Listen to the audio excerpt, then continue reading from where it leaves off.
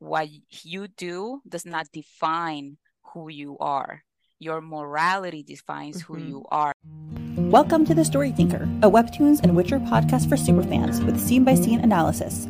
Featuring sharp co-hosts for a fuller picture, we dive deep into character psychology, relationships, and theories. We'd love it if you could like, subscribe, comment, and rate us on all podcast platforms and social media. For bonus content, you can support The Story Thinker on Patreon. Let's begin.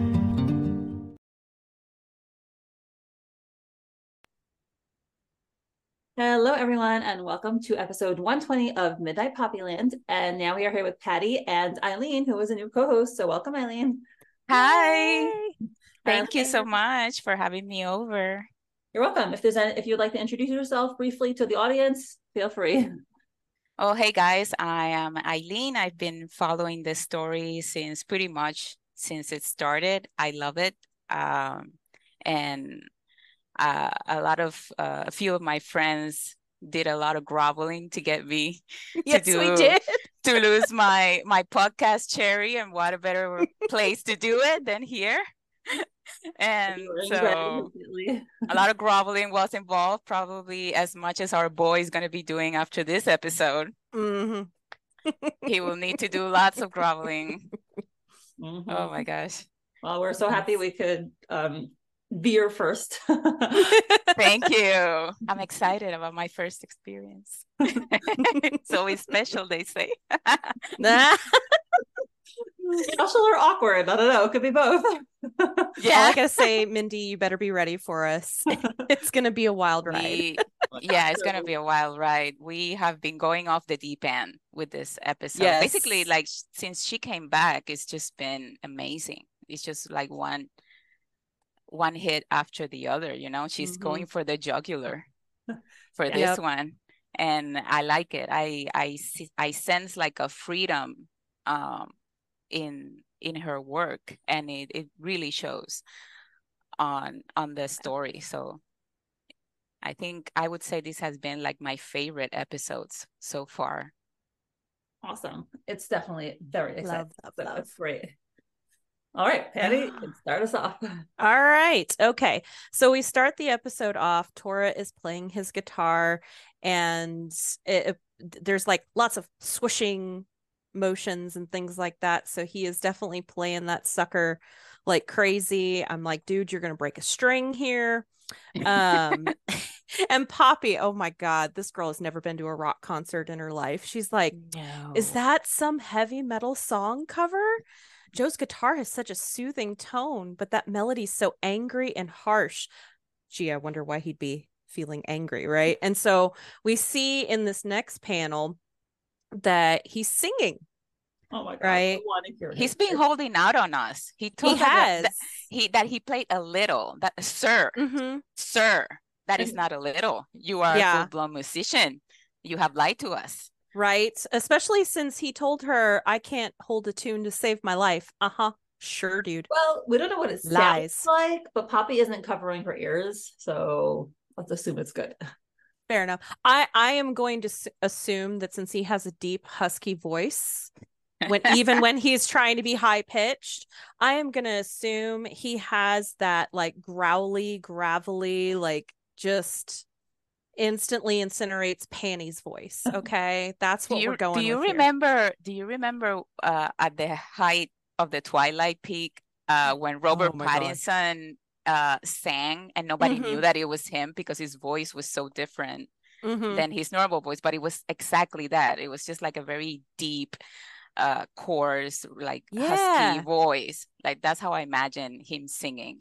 And I think also he's like singing like very lowly, like not like it's just more, I'm just gonna play this because, you know, it's part of the mood. Like I don't want to talk. Let's just for sure. Well, because you know, he just caught Quincy not too long ago trying to like snoop on them. So I'm sure he's not trying to attract attention again. I mean, he's playing guitar, so that's got to have its own decibel pitch. Oh, for sure. And so Poppy, she's like, now, hey, wait a minute. She's like blushing, by the way. You were right about incinerating panties. She's very admiring of him. All the badumps. We're getting all the badumps. Yes. And she is gonna break the freaking blush scale here. Like, I can only imagine how much Lily had to like use red in this episode. Like, it was everywhere. So she's like totally beat red faced, and she's like, so you can sing? What song is that? And like, she's just losing it. She's like, and he sounds so good. What the heck? Never mind. She affirms he sounds good. Yeah. And she says, but Damon said he's tone deaf. And really, in actuality, we get this little pop in of Damien, who's like the actual tone deaf one. Which we learned in the Moonbright arc, that he can't sing to save his life. Yes, we did. Oh my gosh, that picture of Tora just on the guitar. His little smiley face. Look at him, he kicks his little lip up. And she asks him, what song is it? And he says it's Three Doors Down, Kryptonite, which again, like, every elder millennial knows this song. I'm sorry, Gen Z, you have been left behind on this one. I am sorry, Gen Z. Yeah, no. It's that's a specific song from a specific generation that we can all, basically relate to. And I thought it was so cute that she actually got a smile out of him. Yeah. That little crack, that little dimple is like, okay. For sure. And like, because like a second later, she's saying in her thoughts as he continues to sing the song, his voice is so melodious, but he sounds tired and sad. So I want to talk about why he would be sounding tired and sad, and about the lyrics, because this song, as you pointed out, Patty, Lily put together a playlist a long time ago with Midnight Poppyland songs, and I have that playlist saved on my Spotify, and I listened to it a bazillion times, and this song is now one of my favorites. So if I want to read some of the lyrics, because it's 100% applicable to Tora's life. Goes, well, I'll sing it. Well, I took a walk around the world. Well, my teeth, not trouble time. I left my body lying somewhere in the sand of time, but I watched the world float to the dark side of the moon. I feel there's nothing I can do. If I go crazy, then will you still call me Superman? If I'm alive and well, will you be there and holding my hand? I'll keep you by my side with my superhuman might, kryptonite. You called me strong, you called me weak, but still your secrets I will keep. You took for granted all the times I never let you down. You stumbled in and bumped your head. If not for me, then you'd be dead. I picked you up and put you back on solid ground. And we I think it's okay to say this, that this is his relationship with Vincent, where he finally really like cut the cord with Vincent. And all along, Vincent replaced his father. He was his father figure, and he did everything for him. He was his dog, as he would call him, and he just did everything for him, and he was the strong one, and he took down who he needed to take down. But now at the end of the day, but that relationship was not reciprocal, and Tora is expressing his anger and resentment at Vincent through this song. He's really grieving through this song quite a bit.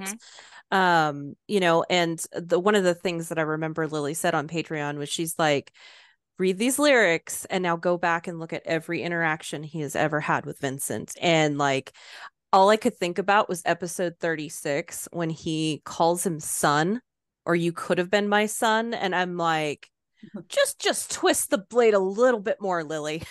just twist it in there really good. Just a little bit more. Oh God, that killed me.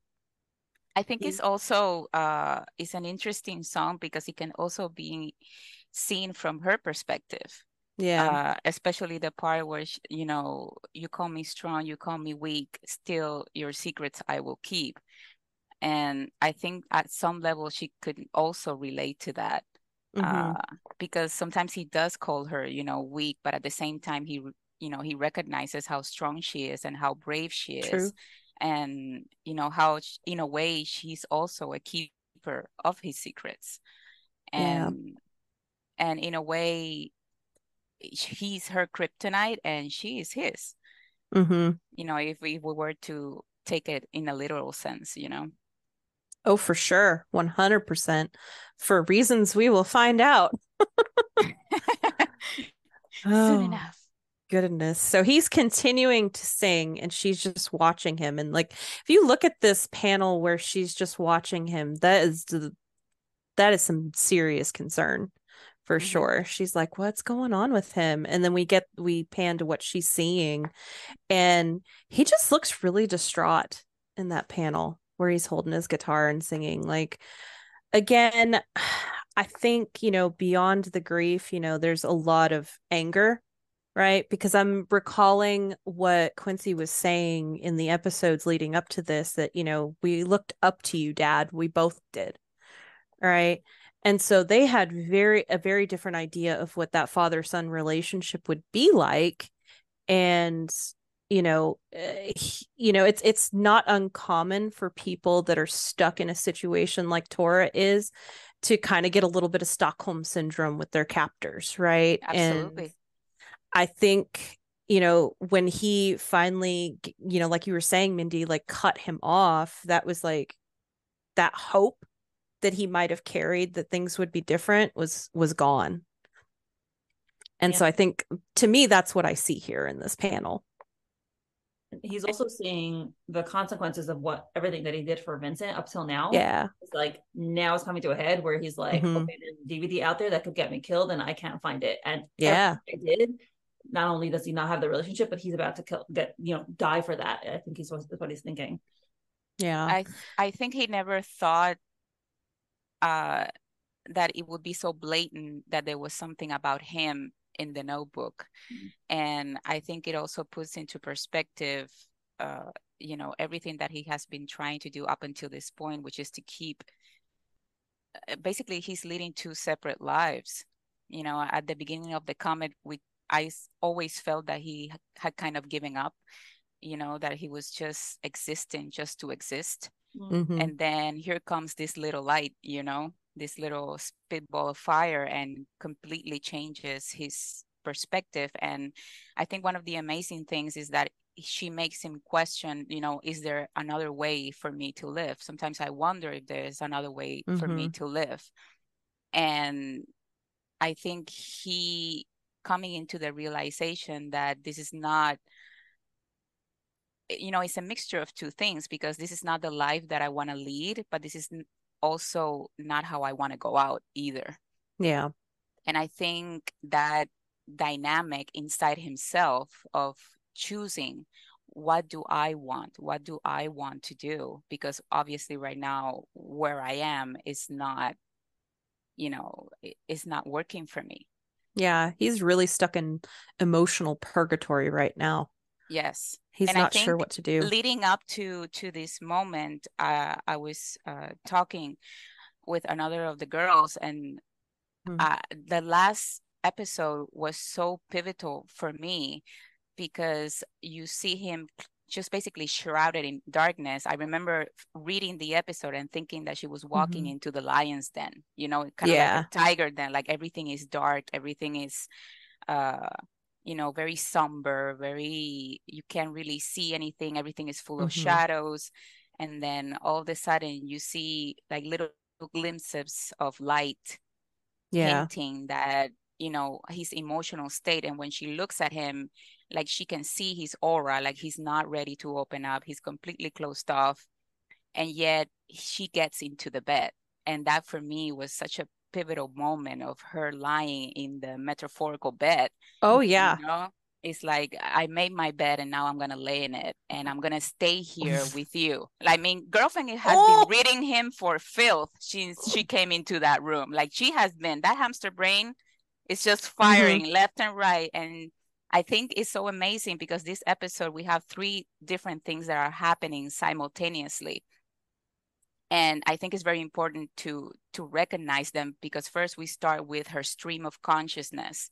So that's one thing that is happening. And the second thing that is happening is their interaction in real time.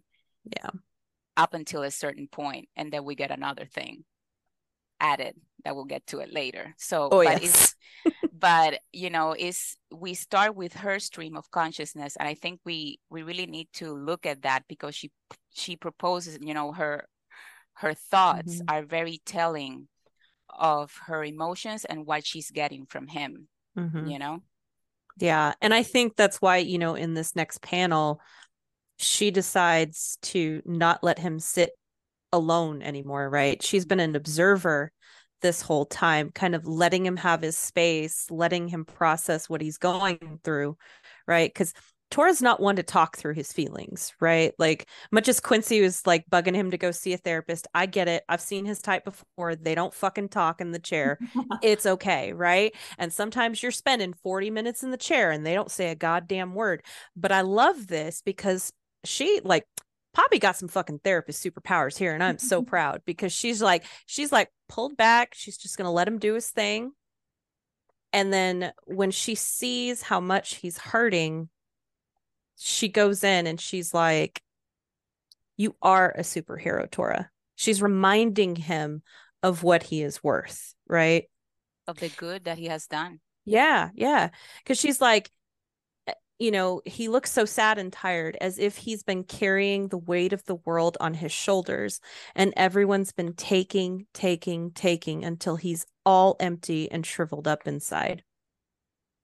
So she sees that. He doesn't think that anybody recognizes this, right? Like, he gives and gives and gives, but he never asks for anything. He's never asked for a single thing in return. And it ties up to what Quincy said, you know, that, you know, Tora, you can save everyone. Exactly. You know? And I think that's a burden that he carries, and why he's so adamant in having this moral code.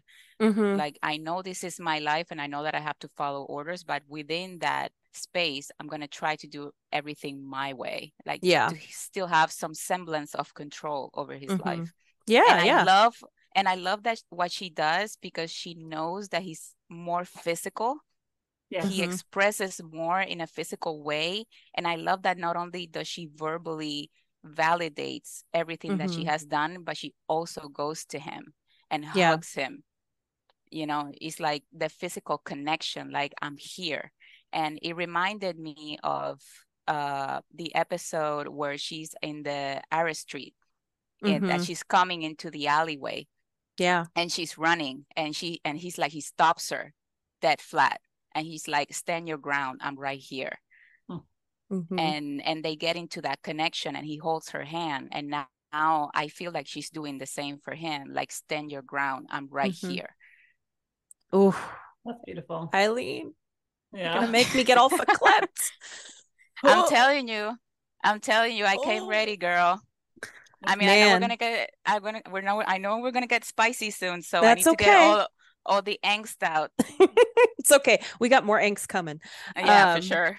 But I like how she, you know, when I love what you pointed out about her physicality, how she's just like, she's going in for it, right? Like, no hesitation at all. And she's reminding him, like, you're a hero to me, to Luis, to Quincy, to Gu, to Erdine, Jacob, and all your little bros, and Mr. Lamb and Benjamin. It's like, she's trying to remind him because, of course, she knows what he does for a living now. She knows that he probably is trying to make up as much as he can for all of the people that he's killed. Right? Like, I've talked about this before, but he really has that karmic score sheet in the back of his head. And, you know, he's trying to do as much good as he can while he's still on this earth, you know? And so, like you were saying earlier, Eileen, that he basically gave up on life and was just like, I'm just going to do this. You know, kind of like, I'm going to go out with a fucking bang and I'm going to save as many people as I can. I could totally see him doing that. And I want to point that what you said about him keeping the karma score sheet. We'll come back later to that, because he's very superstitious. Oh, yes. He's very superstitious. He's always been superstitious, and he's kind of sensitive too to the supernatural. You know, we've kind of gotten hints here and there that he's superstitious, you know, and you know, he's always like Christ this and Christ that, and like there's and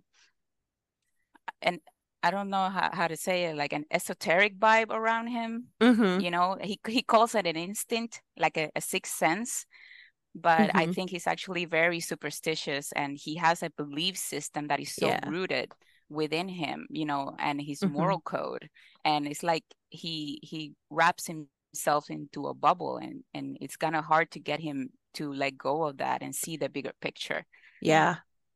Well, and I mean, I'm thinking also back to the time where, remember when he was having the panic attack on the bridge? And like the first thing that he thought of was Poppy. And we see those panels of where they both sense each other, right? Like if you're not paying attention quite, you can think like, oh, he's just thinking of her. But no, he was sensing her and she sensed him, right? Like the Jane Eyre, Mr. Rochester moment. Yes. Like they are connected on a totally different plane, right? Like, and I remember from the very earliest days, Lily had said that she likes to have a little tinge of supernatural in her urban setting. So I think that's part of it here. And I can't wait for you to dive into that in the rest of this episode for sure. Also, I wanted to say that although you're right, like it's as though he's sitting in the chair, he doesn't ever express himself verbally. But I think the fact that, especially with this panel, where he's allowing Poppy to see his pain and his emotions through his face. Oh, yeah. That's a form of communication that he's only allowing himself to do in front of Poppy. That does show that he trusts her enough to show her those feelings. Absolutely. And of course, he gets the like dumbfounded look. Like I had to zoom in on this panel. He's like, what? He was not expecting the hug. Not at all. Not at all. Like he doesn't think of himself as being worthy of affection in this way. No. It's just bad. Like, and all of us can see that he's worthy, but he is shocked that anyone's even showing him that. Yeah. Well, because he thinks that all of his relationships are transactional. Eileen and I were talking about this a couple weeks ago. Like everyone that he does things for needs him in some way, right? Or he chalks it up to, you need me. So of course I'm going to do these things, right? He doesn't think that their love is actually real. It's like a need. I need you. So he's like, 404 does not compute. I don't know what to do with this, right? And when she's verbalizing, you're a superhero to all of us.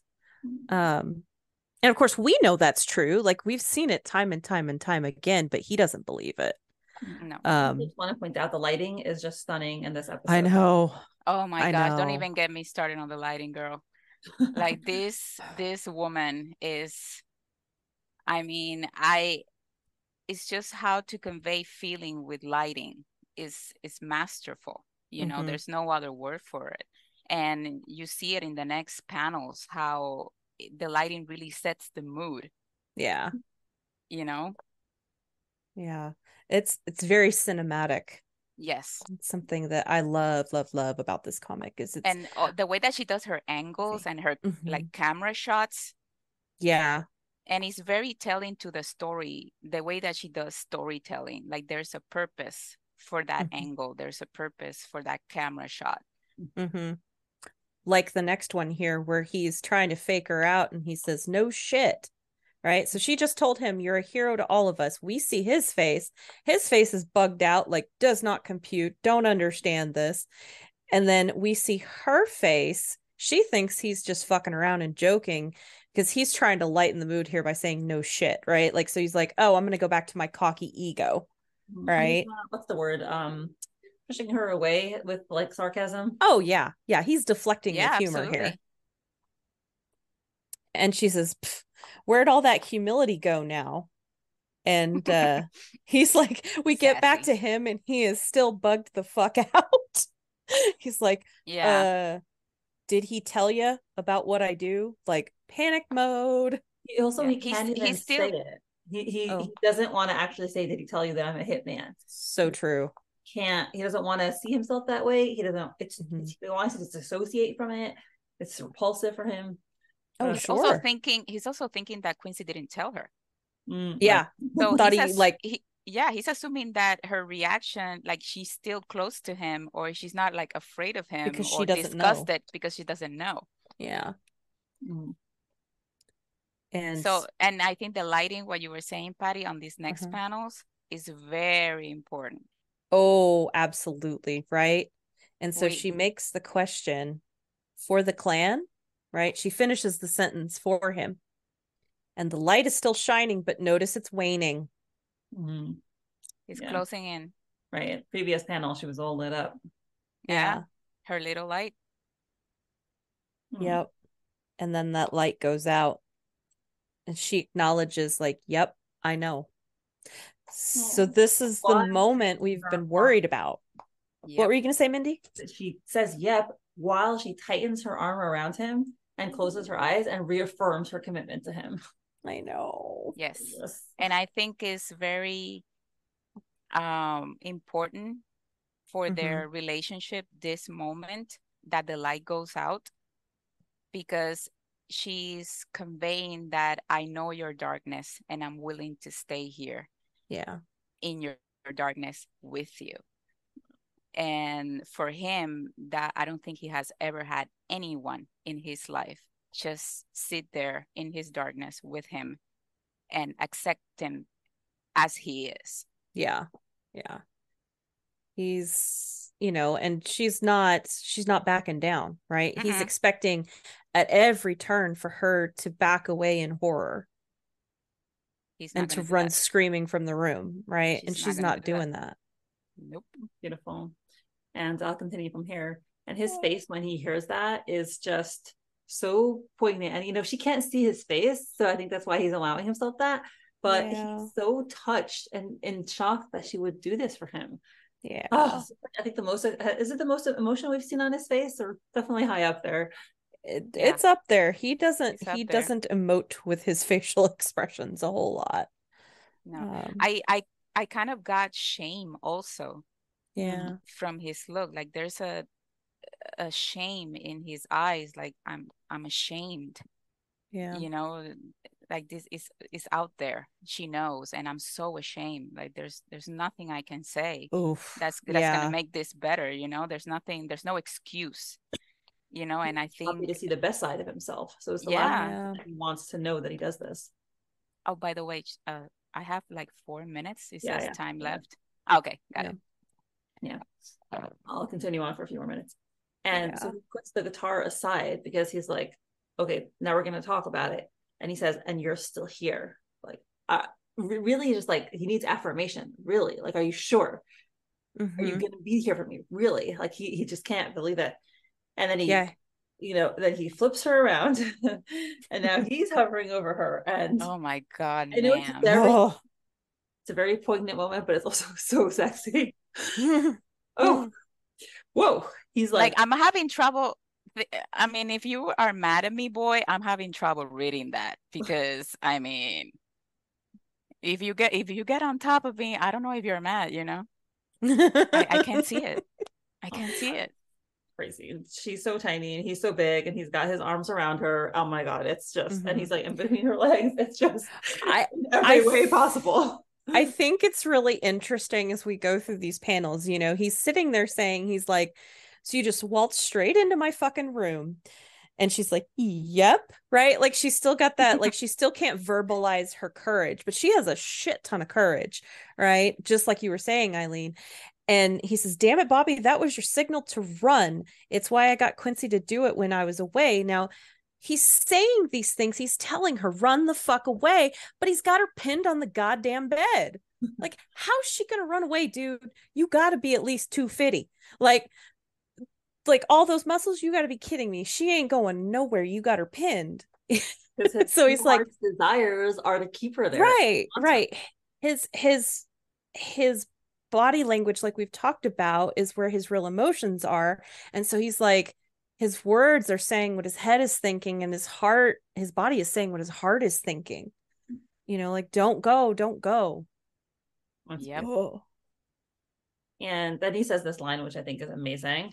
He says, when a man tells you who he is, you better believe him. Never heard that one before. And he's staring at her straight in the face. This is like confrontation. And he says, really, like, basically, do you want me? Do you want who I am? And are you sure?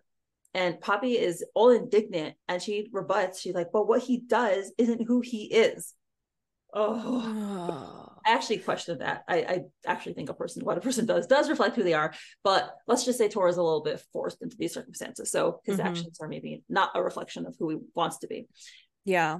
But, and I think that's so interesting. Like, where do you draw the line in a person?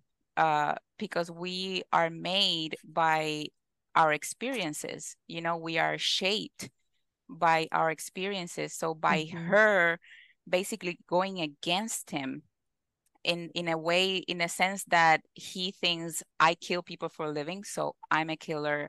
I'm the worst there is. And she's like, no, no, no, no, no, no. What you do does not define who you are. Your morality defines who you are. Your actions define who you are. So he's got her pinned, and she's getting angrier and angrier. And Tora is completely honest. Oh yeah. After she defends him and tells him that, he says, "Christ, I don't know what to do with you anymore," which is so honest. I think that's the first, like, he's not deflecting. He's just genuine. That's exasperation if I've ever seen it. And like, I also want to point out on the previous panel, Poppy has got her leg kicked up on his ass. Like she's like, I ain't going nowhere.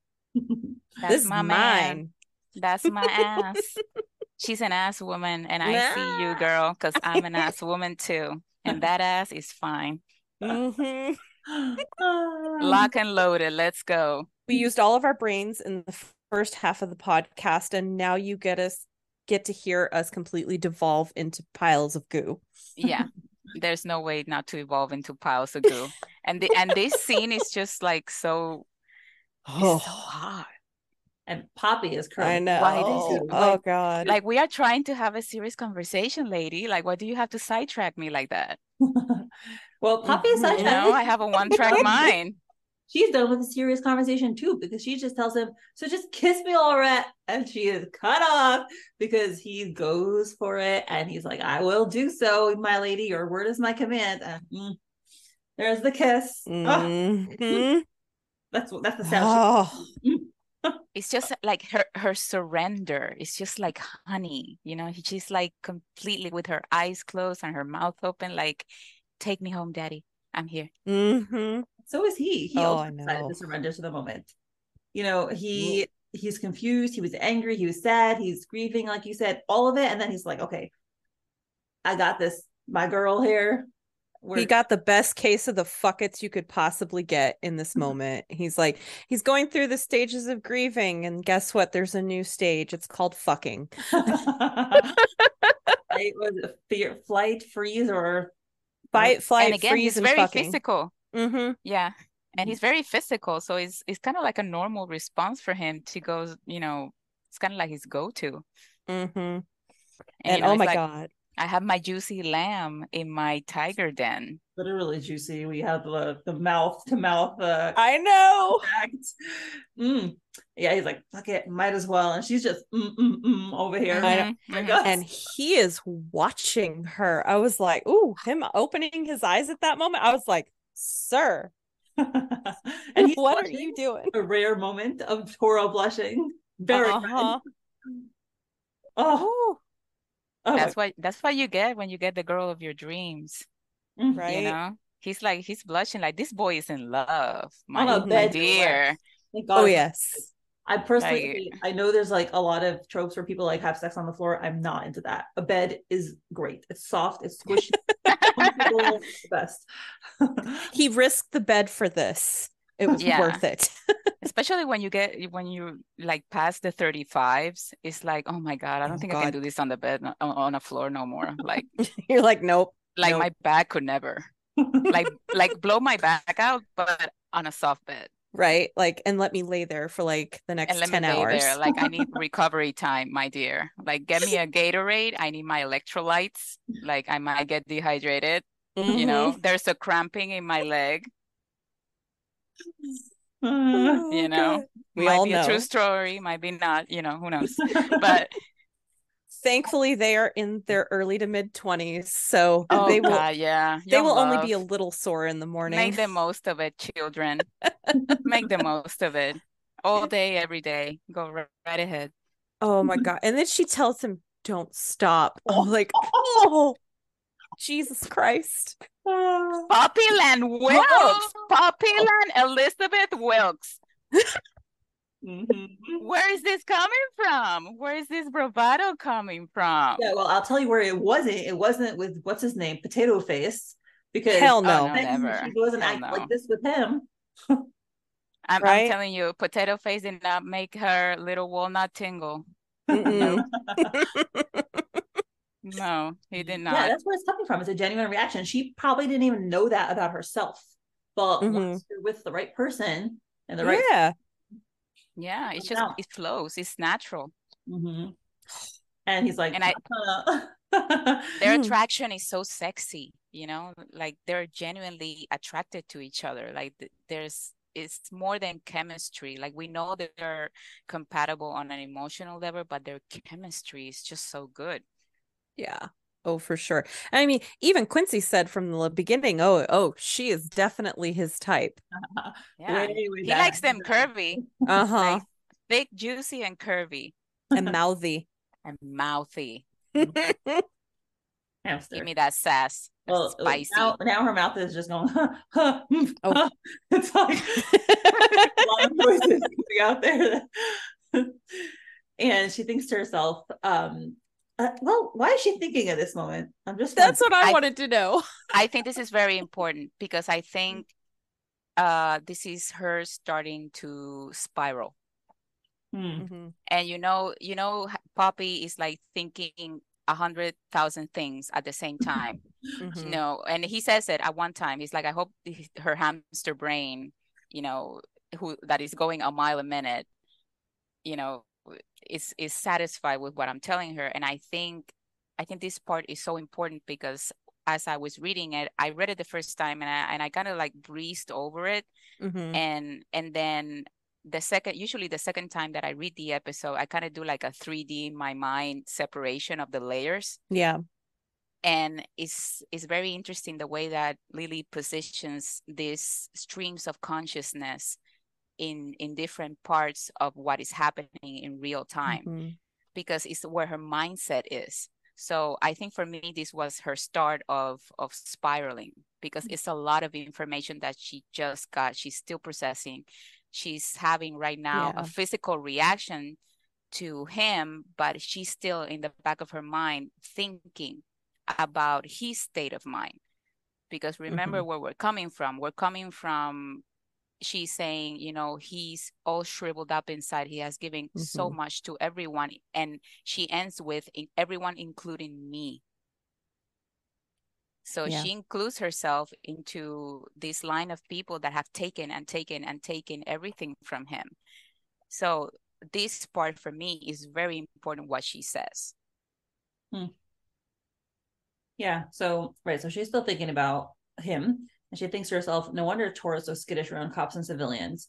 And she thinks back to Quincy saying he kills people for a living. With his gorgeous back, we must not forget Quincy's also a beautiful man.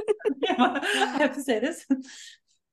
And how does anyone with a conscience function in society with that kind of guilt? But she recognizes he has a conscience and he feels guilty. She understands him. You know, she sees what other people don't see. Other people just see a thug, but she sees that he has a heart that cares. And when she asks him, you know, she's taking them out of the moment, and she's like, who were you, Tora, just now? And Tora's like, you know, he starts off by kind of brushing it off. No one is just a song, don't mean anything, which is like, okay, like, let's get on with it. But then he actually takes advantage of the question and does continue the conversation that they had before. And he says, but are you really not scared of who I am at all? Just kudos for asking. You know, I know it's hard for people to be honest. He's still looking for that validation. He still doesn't believe her that she's there. She doesn't believe it, period. So he's still. That's why he's gripping onto her so tightly. It's as if she's an apparition that's going to be gone the minute he says it with his own voice, what he does. Because like you said before, he hasn't actually vocalized it. He's afraid to. Poor baby. It makes it real. And at the same time that he's asking her this, he's totally guaranteeing her not moving because he's kissing her neck. I know. Like you said, the body is demonstrating what he really wants. And her eyes are closed and she is like gone, but she's still able to come back with a quip. She's like, I would have been if you didn't just use the cheesiest line on me ever. He's such an asshole. I love it. There's like so many things going on at once. It's like funny, it's sexy, it's angsty, it's like a mishkabobble of emotions here. I know. But I mean, if you think about it, like, sure, I know they're doing a lot of talking during sexy time right now, but that's how they are, right? They have full on like existential conversations while they're making out and grinding like teenagers, right? Because that's what they do. Because I don't have to look at you while we're having these hard conversations. I can focus on how you're making me feel. Mm-hmm. And did you see her hand grab his hair? Uh-huh. Ooh. That hand grab. Oh, homegirl's gonna have a hickey in the morning. Oh yeah. Most be like, time Quincy will totally get on the side eye. Make like he's gonna like bake a cake for them or something. Yeah. So well, and I think I'm kind of seeing him like, did you two dingbats fuck last night finally? Like, oh, I know. Listen, Quincy, I get it, honey. We feel your frustration. It'll be okay though. They will fuck eventually. Oh my god, it's gonna take forever. Yeah. Oh gosh. Now about that. And then Quincy, not Quincy, Tora's like genuinely surprised. He's like, "You're scaring me now? How is that cheese?" He's insulted. Yeah, he's cheesy. He was being like absolutely serious, so that's why he's like, "That's not cheesy. I was being so fucking real right there," and she's like laughing like it's a big joke, right? And I think. I don't think for a second that she thought he wasn't being serious. I think she's doing this to kind of lighten his mood, to be like, it's okay, right? Like, because again, she's that light for him, you know? And if we look just a smidge in the background, like the red is behind Poppy, the light is behind her, right? So we're again reminded, like, she's the bright spot in his life. And she's having to constantly do this to remind him, like, it doesn't have to be all serious. But you're right, she's still spiraling in the background of her head. But she gets distracted by Dick. Yeah. I mean, what wouldn't you? Yes. Wouldn't you?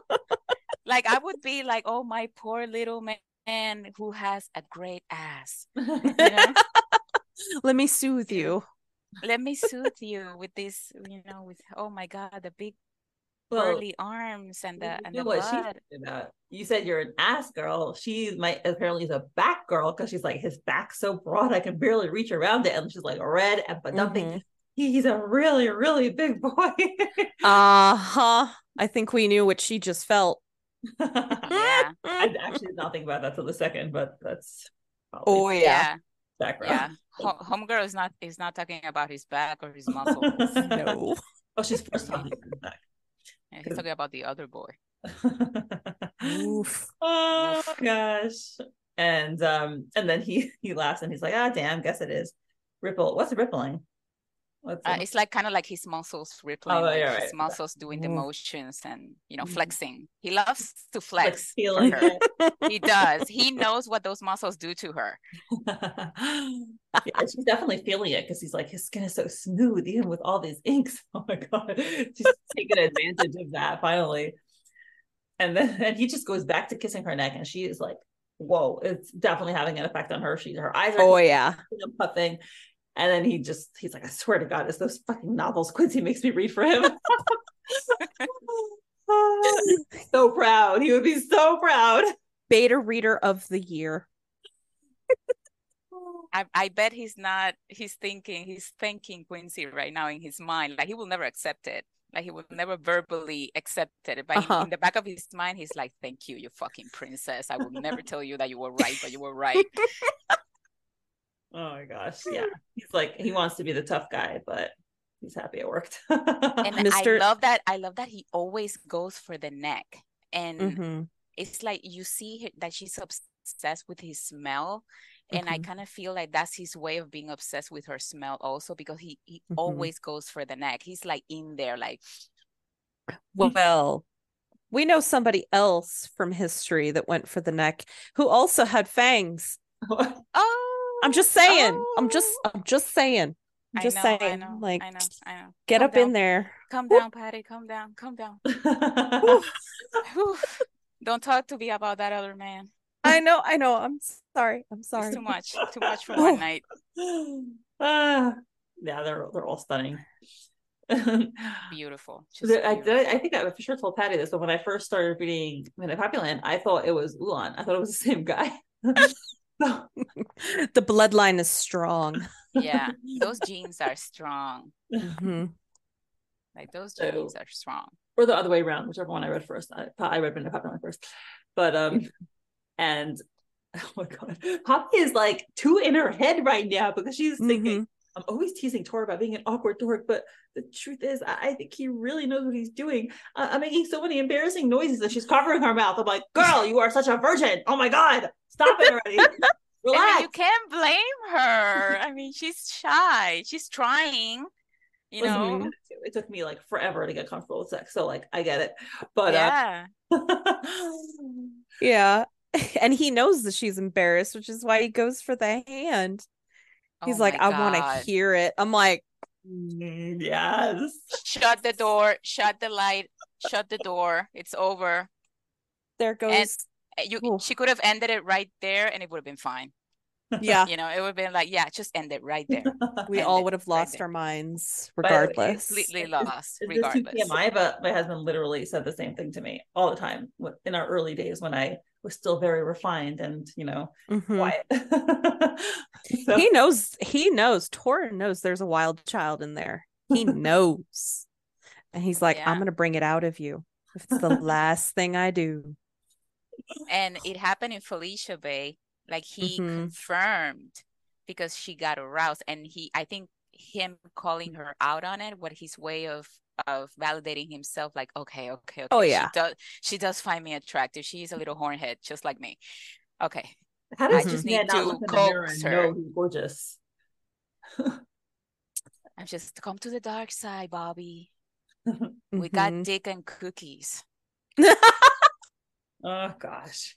And yeah, he grabs her hand, takes it away, and Poppy is like, still got her eyes closed. She's grimacing out of like a surplus of sensitivity. And she's like, ugh. And he's like, all of it. Oh my God. Oh.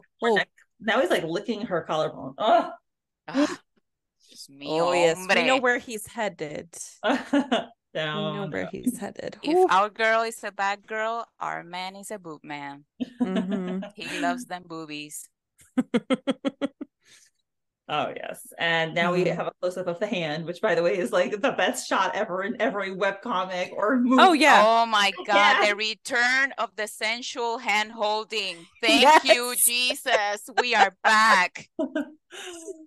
Oh, and it's against her hair, and there's like just lots of lots of noises. Oh, it's the best. And then she goes back. Eileen, you can continue from here. All right. So we're in the middle of sensual hand holding, and I love this panel so much because Lily is showing their connection, like they are still connected. They're both still in the moment with each other. They're both open to each other, and they still have that connection. And it's something that goes back all the way to the beginning of the comic because that was their first connection. And he has always made a point of holding her hand because it feels like the most natural thing in the world. And it continues, and it just gets more intimate, you know, as they go by, you know. Yeah. And then she goes back to spiraling, and she remembers what Quincy says. And he says he kills people for a living. We both do. And then we have this beautiful shot. Oh my God. That ass girl. Let's take a moment, shall we? Yes. And then she says, let us pray. And then she says, Tora, wait. And he's like, wait. Like, girl. Like, listen, there are 2 pieces of cloth between our genitalia, and you're telling me to wait? Do you remember the scene in 50 First Dates that they're at the aquarium, and he tells her, like, you know, they're getting blue? And I just feel like he was like this close of telling her, like, girl, like, you have me on bread and water. for for months. Like just let me sip the titty just a little bit. Like let me have this just a little bit. And then she goes back, and if caught, what's the penalty? And the penalty is death. Mm-hmm. And then we get back for sexy time again. For fucking real, Bobby, now. And she goes, yes, now. And obviously the gentleman that he is, he lets her take control again. And it's that dynamic of them giving control to each other when they feel that they need it, to have that trust that you feel safe with the other person enough to stop at such a pivotal moment and say, yes, I need to stop. And he just goes like completely submissive. Like he literally, like he goes completely submissive, and he lets her stay on top. And now this is like my favorite part. She goes, Tora, will you be getting more tattoos in the future? And she's like combing his hair, so you can I feel her like anxious energy, like, Tora, will you be getting more tattoos in the future? And he's kind of like coming out of the sexy haze, and he's like, will I what? Huh? He's so confused. And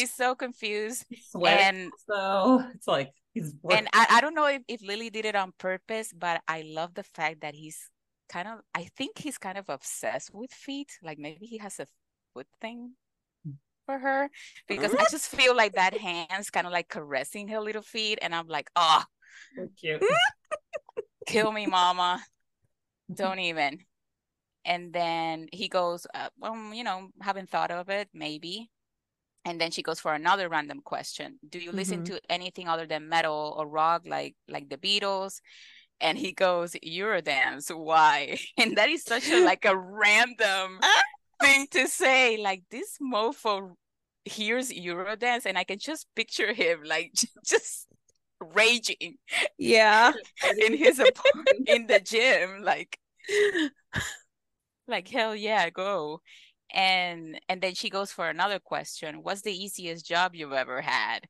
And he goes, well, gee, do you really want to know? Well, I had a side gig once as a whore.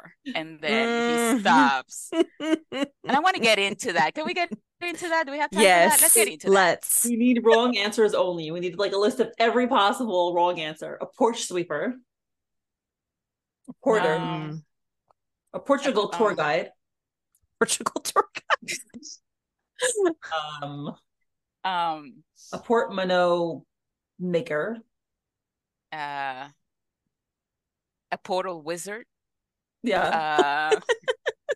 Which can check out. I mean, the coochie can be considered a portal, and if he's a portal wizard, A pork cooker. A pork cooker. That's true also.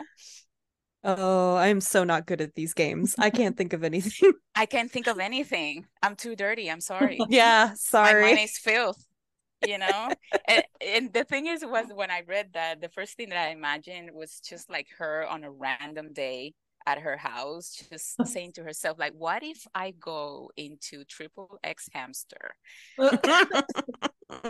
Like, what would happen? And then I went down the spiral, and I said, well, what would be the tags for Tora's profile? I think Tiger Daddy would be one of those. Oh, for sure. I could definitely see, like, I think we talked about this before. I was like, I could somewhat see, I know in reality this would be mortifying for any new bride, but let's fast forward to their wedding day, and Quincy's gift to her slips under is his special work. Here's the DVD. Oh my god.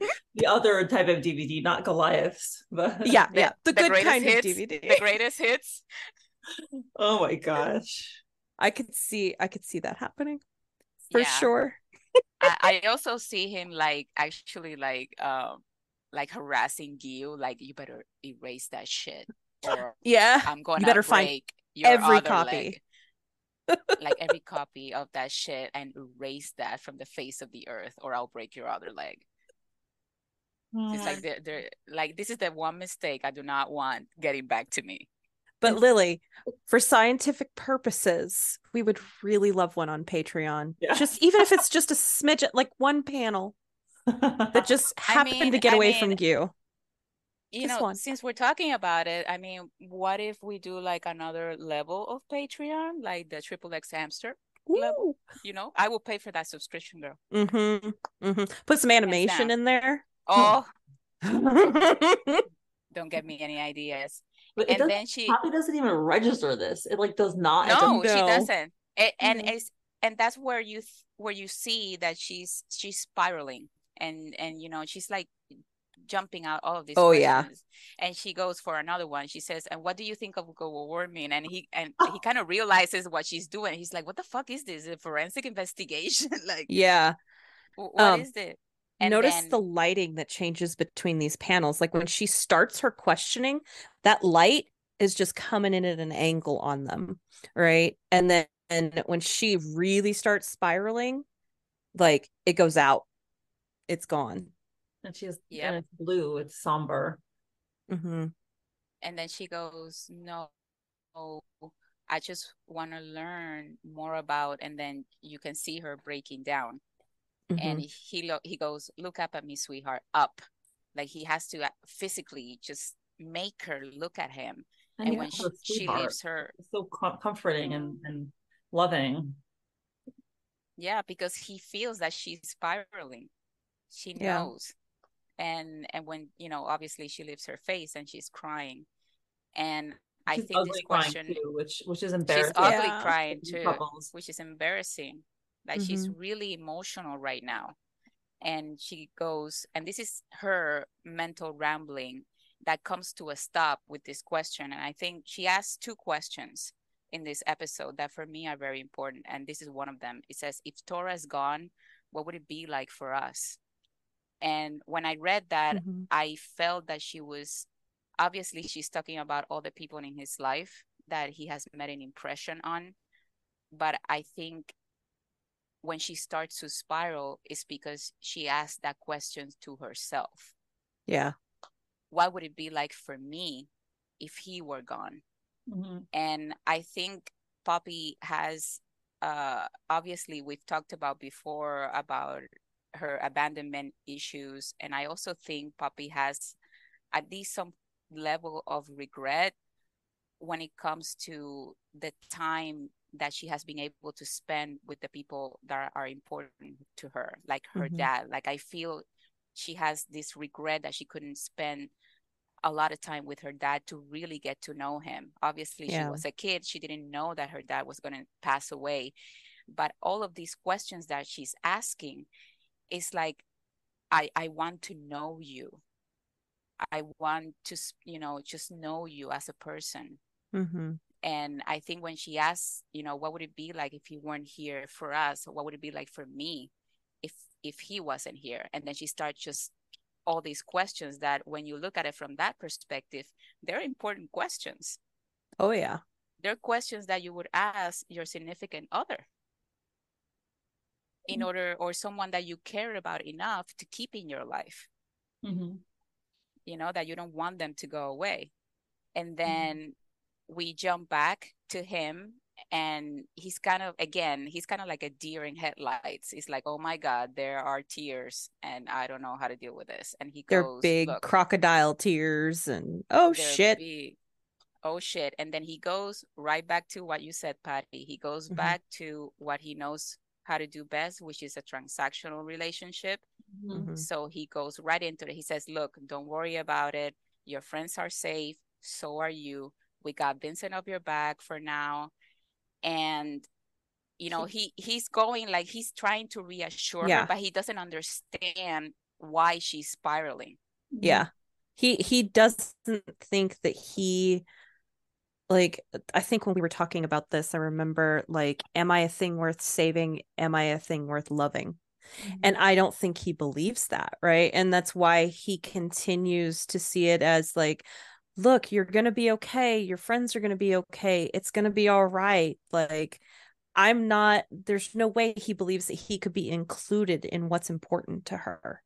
So sad. And then we have the L bomb.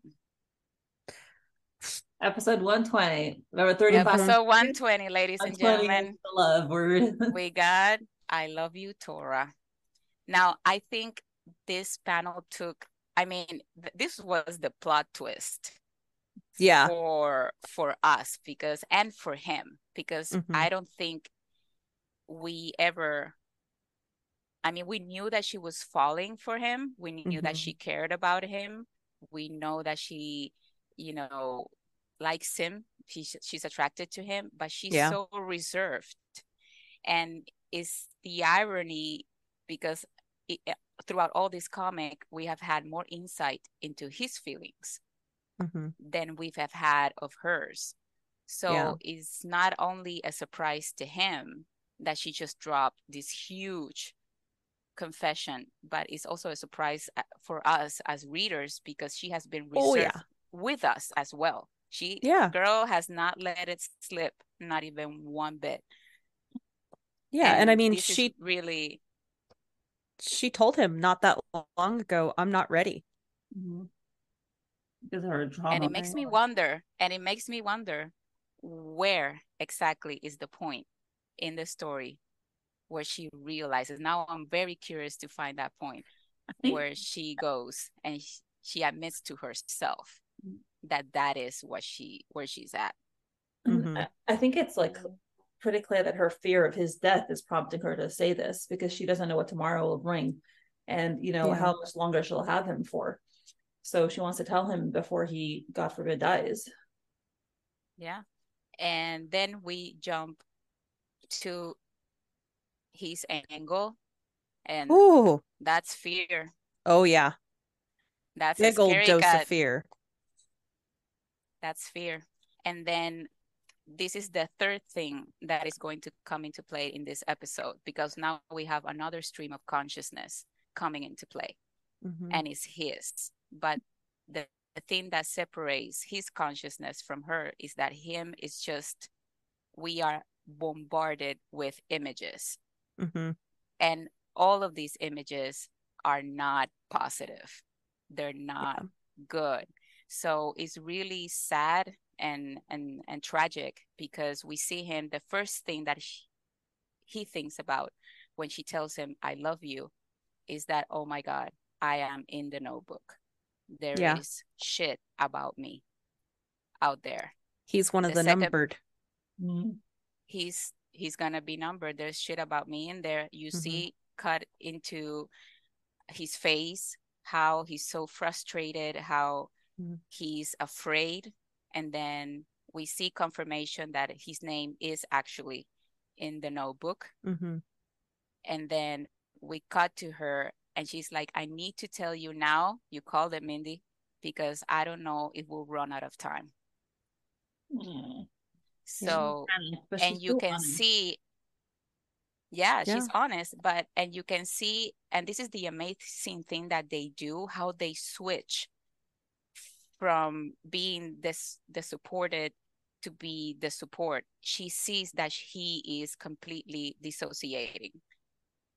And it reminded me of the coffee shop scene where he completely dissociates and blacks out.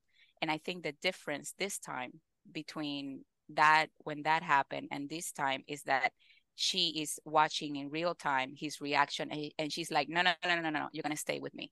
You're going to stay with me. No. Stay with me. You're shutting me out. You're closing off. No. Stay. Did you hear me? And she goes, do you hear me?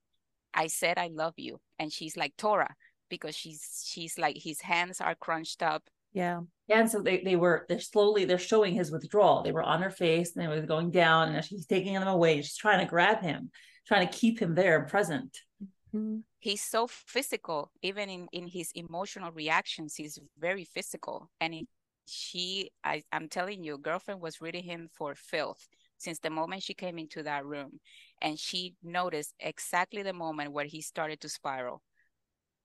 And you see that now she's the one that started to spiral, and she's the one that reached the plateau. And she's like, okay, I need to bring him back. And what is the first thing that we see? Little Tora, the baby. Dinosaur. And the dinosaur, and then we see a piece of information: 27-year-old man hanged last week. And then another piece of information, we see I think we can safely assume that's a woman.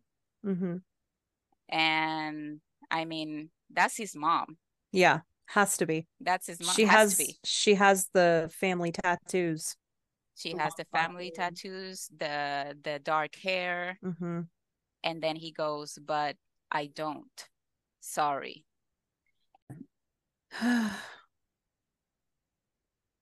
Listen, I don't think we need to go to the fact that, you know, he loves her. We know he loves her. Yeah.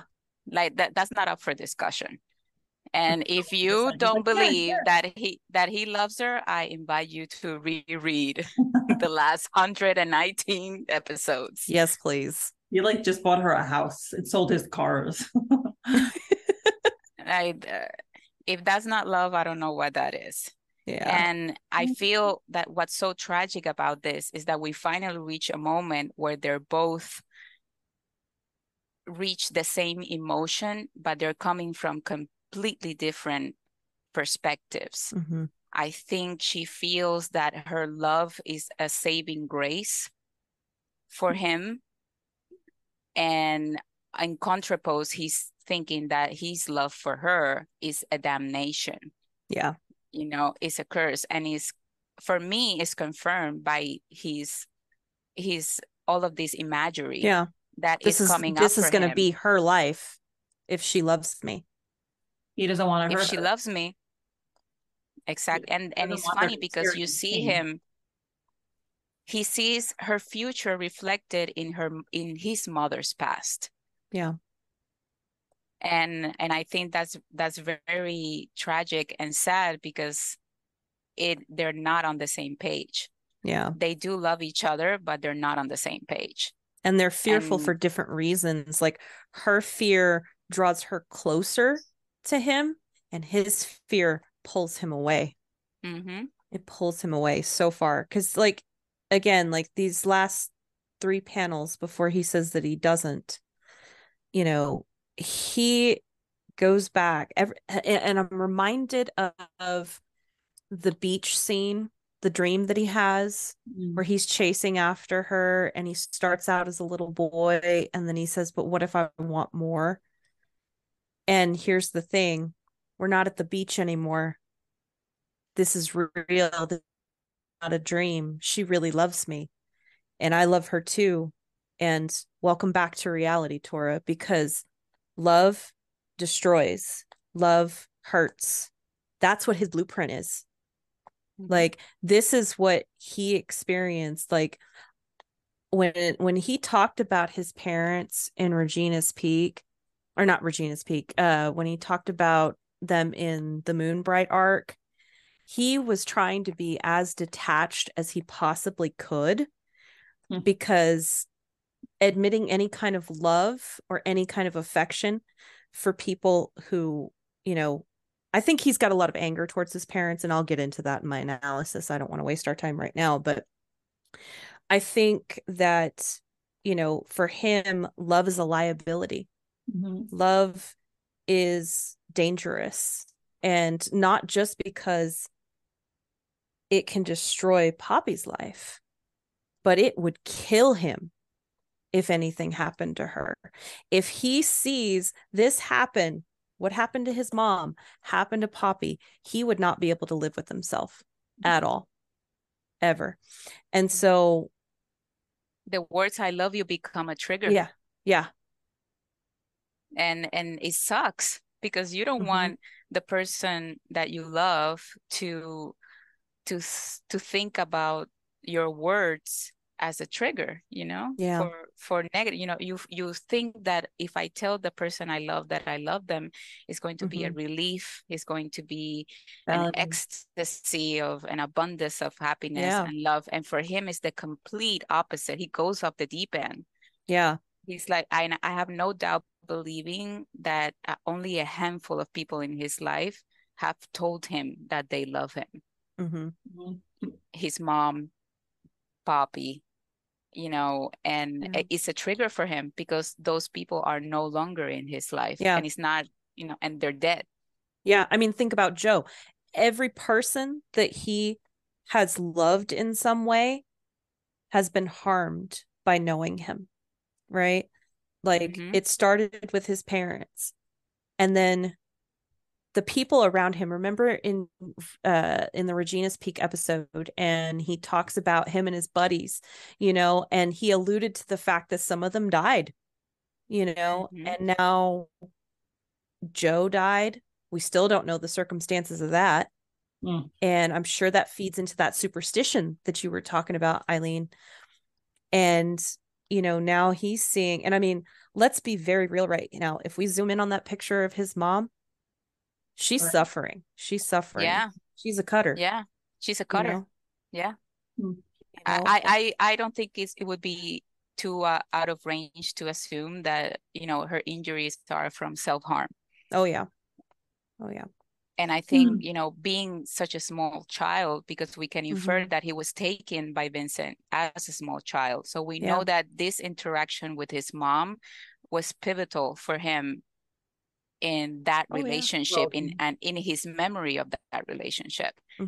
And with Regina's Peak, I think this is going to be worse, 100 times worse than Regina's Peak, because in we thought we heard then. Yeah, we thought we were heard then, but because we were saying goodbye to the what if, to the could have been, and she even says it like, in spite of everything, I'm happy to have met you. So when they said goodbye in Regina's Peak, they were saying goodbye to what could have been, but it didn't hurt as much because they weren't so involved. But now it's a whole different ball game. And I truly believe that he did not think that she loved him, because in not his mind, not up to this point, and not as much as she does. Because in his mind, it's easier for him to deal with his emotions. He can deal with it. Like, he knows he loves her. He admitted to himself, and he can deal with that because it's him, but he can't control her. He can't control her feelings. He can't control her, period. Right. And in a way, like him saying, but I don't, sorry, like he knows her hangups with abandonment and rejection and all of that. And he went in for the jugular. It's a fucking low blow, but I get why he does it, right? Like, he is trying to do this. Yeah. He wants to make sure that she leaves. Protect her. Really like, if you don't leave, I'm gonna make you leave. Yeah.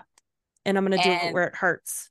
Yeah. And I think it's so interesting that you said that, because it reminded me of their conversation in her apartment after she was attacked. Yeah.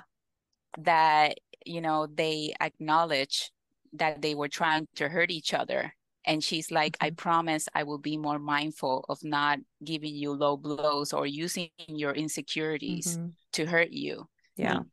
And he's doing the same thing for him. But now, obviously, we have her face. Obviously, there's obviously the shock. I mean, the last thing that you expect is for him to say that, at least from her perspective. But here comes the second question that for me is very important. And it's her stream of consciousness that she asks. And she says, what would it be like for him if we were not here? Oh, I was wondering. And I think I was like, I was just rereading it, and like, what would it be like for him? I thought of it, if he was gone, what would it be like for him? So you're saying, what would it be like for him if we were gone? Yes, that's the way that I interpret it. Because she asked these two questions, but from very different perspectives. She's asking the question, what would it be like for us if he was gone? And she already knows the answer to that. What would it be like for him if we were all gone? Exactly. And here is where I think is going to be different than the coffee shop scene, because I think she knows him now enough to know what he's doing and to not take it personally. Because she knows And I think she answered herself this question: what would it be like for him if I were not around, or if the people that he cared about were not around? And I think the fact that she gets so touched by him keeping her hair tie and Joe's guitar, she's starting to see a pattern. He keeps mementos, not the people. He keeps mementos, not the people, but those mementos are kind of like the lifeline for his humanity. Oh, sure. So absolutely, this question that she asked at the end, she's recognizing what it would do to him if the people that he cared about were completely gone. His humanity would be gone. He will cease to exist. Yeah. So I think she's hurt. Of course, she's hurt. Sure. I mean, it's a rejection. No matter how you look at it, it's a rejection because he's not answering her. He's completely detached right now. If someone said this to me, I would legit like go cry for 3 hours. Yeah, me too.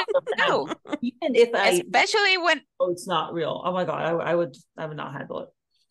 I mean, you just had your head in my boobies, and I just told you that I loved you, and now you're saying nope, sorry. Of course she's gonna get hurt and she's gonna cry about it and she's gonna feel bad, but I think she's strong enough. What we've been seeing with Poppy's emotional development, she has grown so much in the last few episodes, and I think it's such a beautiful thing to see someone as reserved emotionally as her coming into her power. And I do think she will call him out of his bullshit. I do think she will, but not the way that we are used to seeing her do it. Yeah. I think we'll see her trying to take a different approach to his rejection, to maybe, give him the benefit of the doubt. I think another reason that we know that she knows he's full of shit and that this isn't actually the case. Remember at the nightclub where they were like getting hot and heavy in the nightclub near the fish tank, and he got hurt because she just wanted to have a romp and have it not mean anything. You're a commitment phobe. And he got dejected.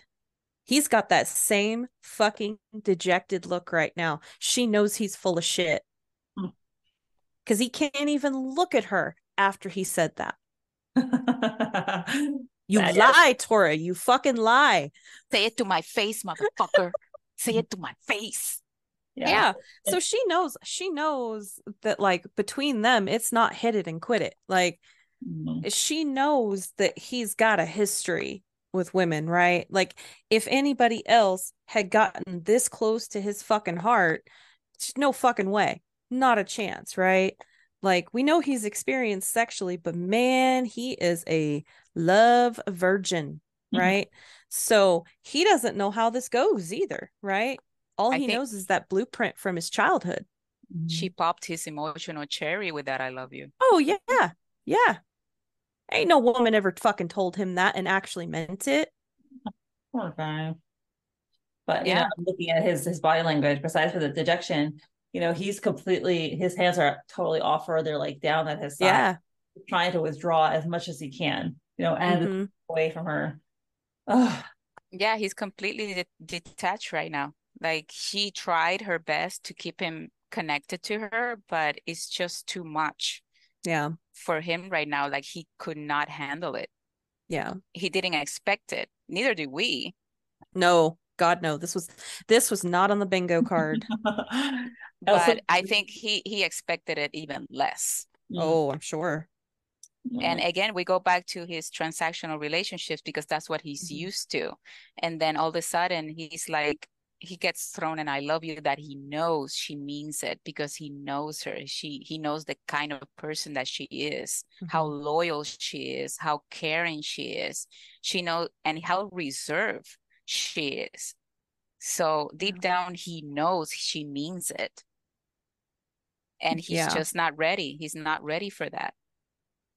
He's not there yet. He loves her, of course he does, but he's not willing to step into that ball game and say, okay, we love each other and we are a team and it's us against the world. He's still not there yet. He's still in superhero mode. I need to save everyone. And I'm just going to get her killed. And this is just confirmation that I'm going to get her killed. Yeah. I should have left. I'm pretty sure she's like, he's like, in his mind, he's like, you fucked her. Like, you let it get this far. You should have left. Right. He's like cursing. And I think, and I think it's beautiful because we see her, he has been like a physical pillar of strength for her in different situations. And now she becomes his emotional pillar of strength. The constant in his life. Yeah. Where he has been the constant in her life. He has been the man in her life who has tried not to lie to her, who has shown her that he's there and that he means it. Yeah. And now I think she's going to do the same. She's going to be like, okay, I know you're not ready, but I think I can, I'm strong enough right now that I can stand in my power and love you while at the same time allowing you the space to work your shit out. Yeah. She's become a lot less impulsive in her negative self-esteem, right? Like, she's definitely built a backbone based on, the relationship that they've had. Like, he's proven that he knows how to empathize with her. I mean, one of the first things he asked her when she was struggling was, who did this to you? What happened? Right? He didn't blame her. He didn't point the finger. He said, what happened to you? And I doubt anybody in her fucking life ever bothered to ask that question. They were probably all just like, oh, that's just Poppy. That's just how she is. Dramatic. She'll cry over anything. And she's not doing that anymore.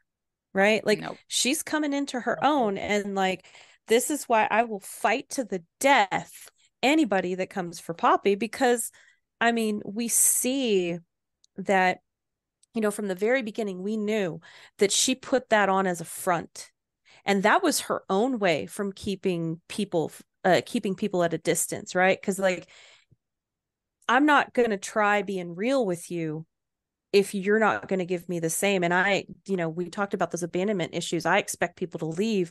I expect people to not stick around. So why would I go to those lengths? Why would I go to that depth of a relationship? Right.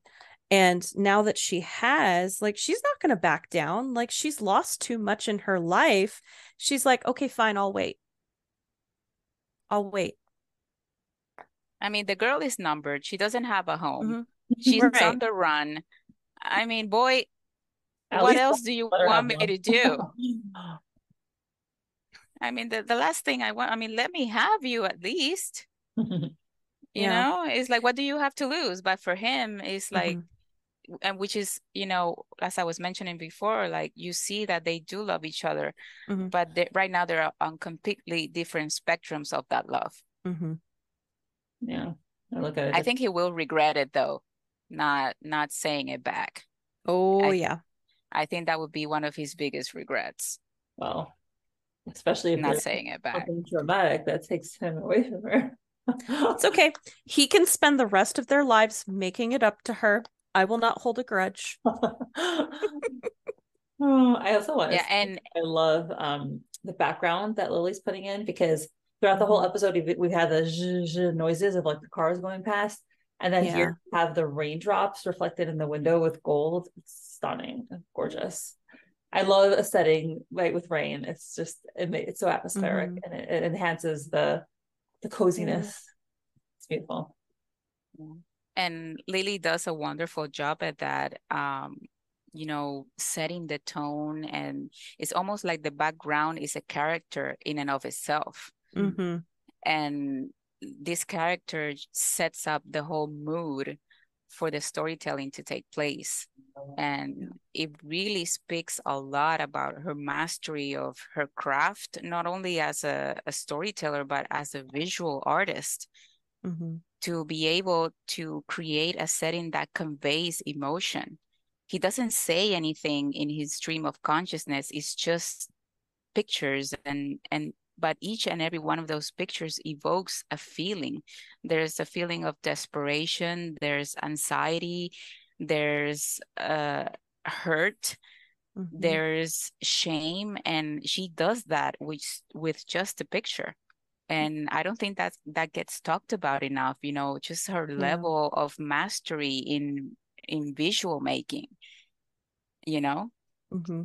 You know what this setting also reminds me of? When I got to this last panel, I was reminded of, I think it's Sacred Garden, this is the 8, where they're on the floor with the gun next to them and like they're very desperately like making love. It just reminds me of that, like that whole, the coloring and the setting, the tone. Patty and I are still rooting for that to be canon. Yeah. It needs to be. It needs to be. We are rooting you so know what? hard. Regardless of what happens in the comic, that is canon in my heart. It will always be. Yeah, it's a gorgeous one. Yeah. Oh God. So obviously we end the chapter on that cliffhanger, and we see him just, you know, completely detached. He can't even look at her. And she's like looking at, it's funny because he's not looking at her and she's like completely focused on him. Like she is still trying to find that connection. Even after his rejection, she's still like, oh my God, like look at me. Like no, don't shut me out. It's gorgeous. So what's everyone's favorite panel? Ooh, this is like asking me what my favorite book is. I can't do it. There's so many good ones. I know. I'm also have to look through. I'm looking. If I would have to say a favorite panel, wait,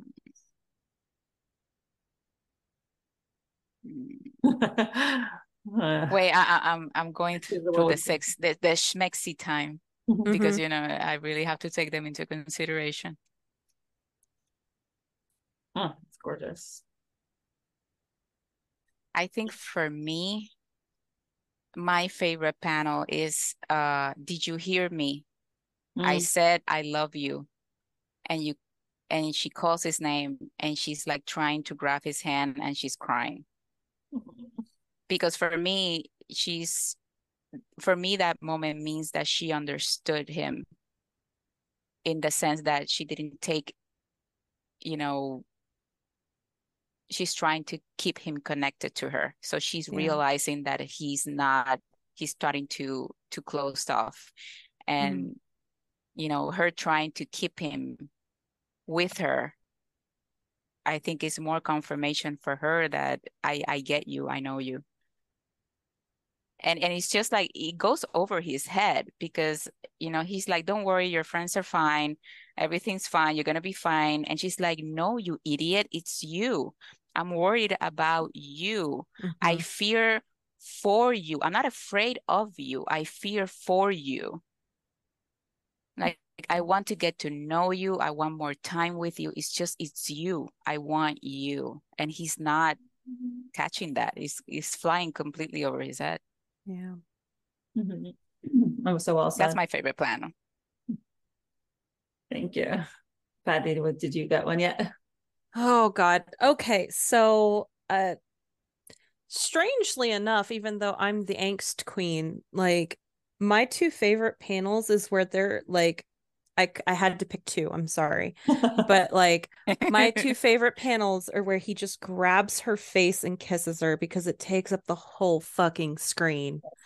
And it's just so good. Oh yes. And then the moment that he takes her hand and we see both their hands intertwined, like, because it reminded me of the balcony scene, which was like fucking pivotal for me. Pivotal, right? And so it takes us back to those beats from early on in the comic of like, remember how far we've come. I have a yoga mat with that picture, by the way. What's up? Remember, I had a yoga mat printed with that picture. Oh, balcony picture. I have listen, the balcony hand holding scene. I have a 16 by 20 print of that because I love it so much. I gave like half of my salary in the first 2 years to Redbubble because I needed some merch. So, oh my God. But yeah, that the hand holding and where he just is like gets the best case of the fuckets ever. And I'm like, thank God. Oh, I know there really are so many, and everything you guys said is obviously amazing. I'm gonna go for this one because the one where Tora is revealing his true face and his shock when she affirms, "Yes, I'm still with you," because he's so vulnerable and he's allowing himself to feel that feeling, and again the like disbelief that someone could actually care for him and have faith in him, and I know we're all talking about how like Tora just can't believe it. I do wonder if from here on out he'll start thinking about it and he'll start shifting his mindset and thinking, wait, no, someone does care for me, and then change his behavior accordingly. Yeah, hope so. I'm pretty sure we've got a whole other season after this too. So, it's gonna be a rocky road, y'all. And Lily is just gonna take our hearts, put them in a blender. She's going for the jugular, man. I know. She came back as savage, and I'm here for it. Slay me, mama. I'm ready. I'm ready. I'm ready for the bloodshed. But I do think we're gonna get a breakup. Yeah. Oh, no. Yes. But if we remember, every time we get a breakup, we get all of these little pockets of tension and romance get thrown in because you can't stay away from the one you love very long. No. Last breakup, so 2 days later they saw each other after. So I'm hopeful that we'll get like a very sad breakup, but at the same time we'll get like little pockets of tension and sexy time. Right, like those little like longing glances. Like I'm waiting for the like we see each other from across the room and we stare and then we avert our eyes when we realize they caught us kind of tension. I need that in my life. Like just pour me another one and make it a double. Yes. Give me all the oh my God, I can't stay away from you tension. Yes, I needs it. I wants it. I whatever. I want them to just be together, but whatever. We need a little angst, Mindy. We need a little drama. Done with it. Enough is enough. I need more. To just lay it on me. I need all the angst.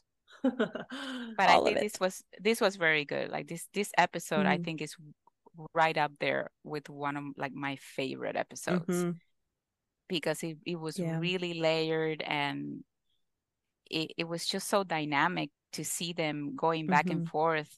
Like they're already in a relationship and they're so in tune to one another, how they switch from being the one that is supporting to be the one that is supported. So I think they may not realize it, but I think this cemented a lot of that baseline for their relationship. That maybe was a little bit crooked because the truth was not all there. And now it is. So now it's like, okay, now we are laying the foundation of what we're going to build on top of this, whatever it is. For sure. Now we have to wait for the moment that he says I love you. That's going to be a dramatic episode too. Oh my God. I mean, we were expecting him to be the first. All right. And now, she switched up on us. Well, and I kind of wonder because like again, he's not a man of words, but like I wonder how he'll do it. I do wonder. Probably be in a very like moment where she's like about to die or something. I'm gonna fucking kill you. Yeah, and I'm pretty sure she'll go like, really? Now? You're gonna choose now to say this shit to me? Oh, and he'll have took you fucking to long enough. he'll quote her and he'll say whatever she said. I want you to know before whatever time runs out. And she'll go the same thing that she did here. She'll be like, well, I would have been afraid of you if you hadn't, hit me with that cheese line. I'm thinking that she's gonna be the same, like, oh, now you love me. Oh, shocking. Imagine my shock. Mm-hmm. But it works for them. Like, he loves that. It's funny. Yeah. I hope Poppy feels that. I remember it's thinking about it. Just kind of reminds me of my father has never verbalized "I love you," but he makes it very clear in his actions. He's always like buying us presents and getting us food. So it's interesting. Like Tora is like that too. Like he doesn't verbalize it, but I hope Poppy realizes, with his actions that he does care for her. Yeah. Listen, they have already exchanged friendship bracelets in the Taylor Swift era. They are married, god damn it. This is already set in stone. Sir, you don't need to say I love you yet, because you know what? It's already there. We already know it's there. And if you look at the breadcrumbs, I mean, now when she said I love you, I started to say, oh, this sneaky little bitch. She has been grabbing all those little breadcrumbs all throughout the comic. She knew.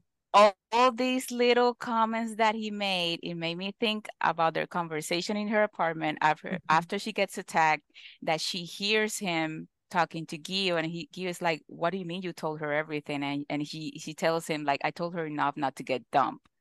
And she hears that. So she's like, oh, he's assuming that we're in a relationship. And he verbalized it almost before to her, like, oh, if we were to become a and he gets kind of like he can't say it. And he's like, can't say it, but she's like, until we become what? Like, she does that very well, playing dumb, but like she's a little computer. She's gathering data. And she's putting all of that into the back of her mind, and she's making a spreadsheet in Excel, and she's like, okay, so I got this and I got that, and he rescued me from a fucking tree when he didn't know me, and he did this and he did that, and he said this and he said that. And now looking back at it, I'm like, this little sneaky little shit. She's got her own karmic spreadsheet. She's like, listen, you may be tallying up all the things you've done wrong with your life, but I've only known you for like 2-3 months, and here are all these wonderful things that I know about you.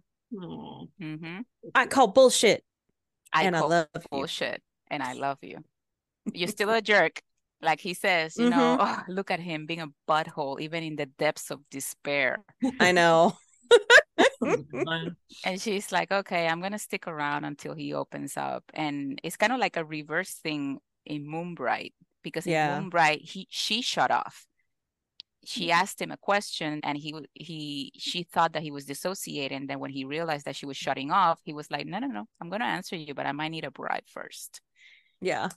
And he got her to open up again. So I think this time around she's gonna do the switcheroo on him. Oh yeah, he's the commitment folk now. Yeah, I want to go back and reread that now. Well, ladies, this was super fun. We've been here for 2 hours, so oh my god, yes, this was fantastic. Not before we projected. So I thought we were gonna be here like a lot more, but I'm very happy. And that I was able to talk to you guys, and for Mindy as well, to create such a lovely space, and that we can just sit here and talk, and like we've known each other. And it's amazing to have like these little pockets of space where we can really appreciate the art and the story, because it really is so beautiful, so I'm very happy, and I'm very honored that I got invited. Thank you. Hopefully it won't be the last time. Better not be. Happy to have you again, and it was really such a pleasure to hear your insights. You're fantastic, very deep, very profound, very articulate, and you express things so beautifully. So I'm so happy that you agreed to come on. Thank you. All right. And Patty, as always, we all love you. It's fine. This was the Eileen show today. It's okay. We had to I know, make it I'm good. sorry. I'm It's a Gemini. Talking out of my ass is my superpower. I'm sorry. Don't apologize. Don't apologize. This is why I wanted you on this episode with me. Yeah. Well, thank you for letting me vent. Sure. and listening to my brain. A bunch of open slots. So we'll do it more. Thank you so much. Thank you so much. Have a great night. You too, guys. Have a great time. Bye. Thank you to my current patrons, Lily, Molly, Veronica, Emily, Jo Rochelle, Salty Tuggles, Ann Rose, Alexa, Misty, Joanne, Esther, I'm Watching You People, Emily, Jean, Kay, Lily, Beckett, Christine, Sadie, Teresa, Mrs. Castaldo, Amapora, Ruby, Sophia, and Serena. Your support is truly appreciated.